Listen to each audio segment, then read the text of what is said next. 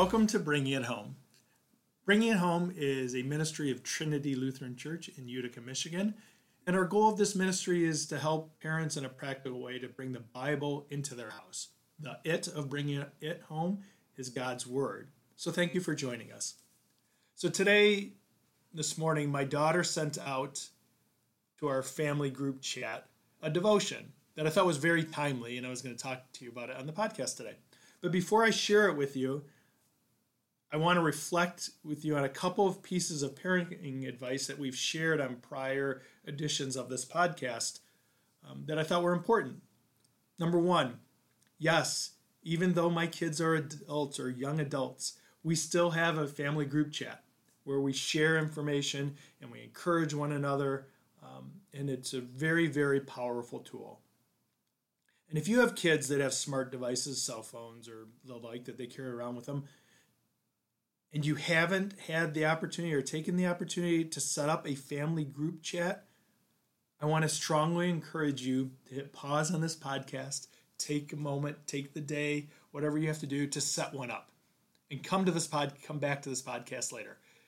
The family group chat, I have to say, it was my wife's idea, but it was one of the most powerful tools that we've used when my kids were, from the time they've been in like higher middle school through high school and now to young adults.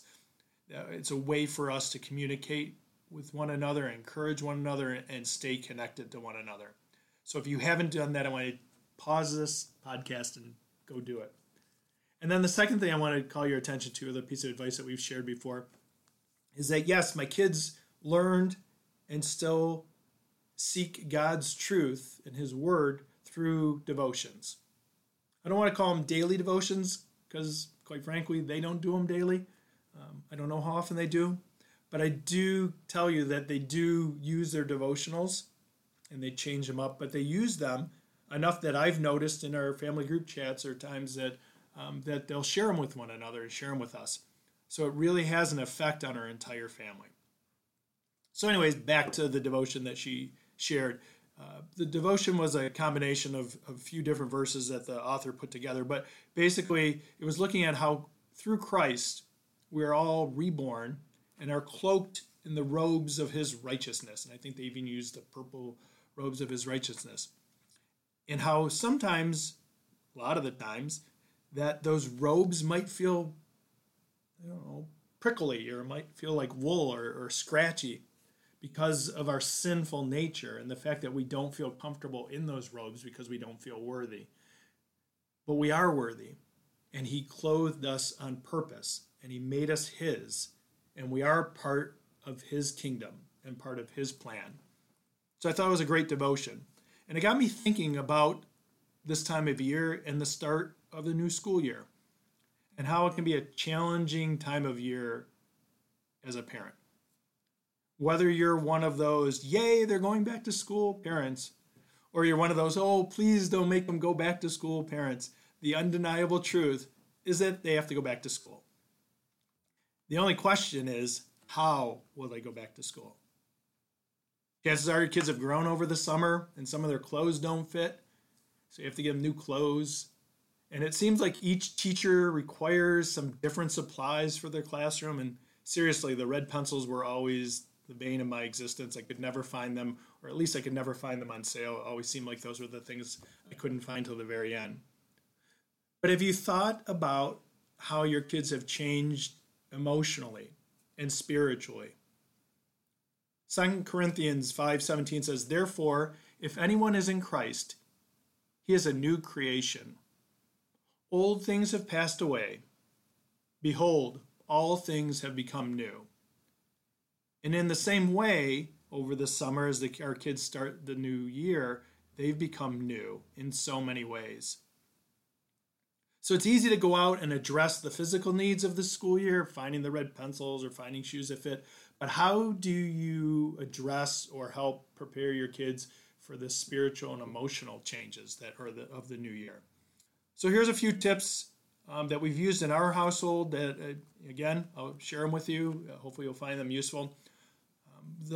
In no particular order. Number one is go shopping or go online or wherever you go and pick out a new devotion for them. This is something we do each new year. And it was always interesting, but we'd have them look through or have your kids look through and see what they might best reflect who they see themselves as now.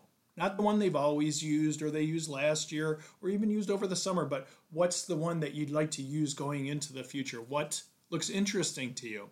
Ask them, what do you like, dislike about the different options that you have?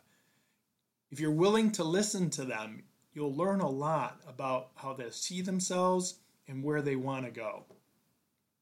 Second tip, talk about a worship plan. This was always a real struggle for us, I'm sure for you.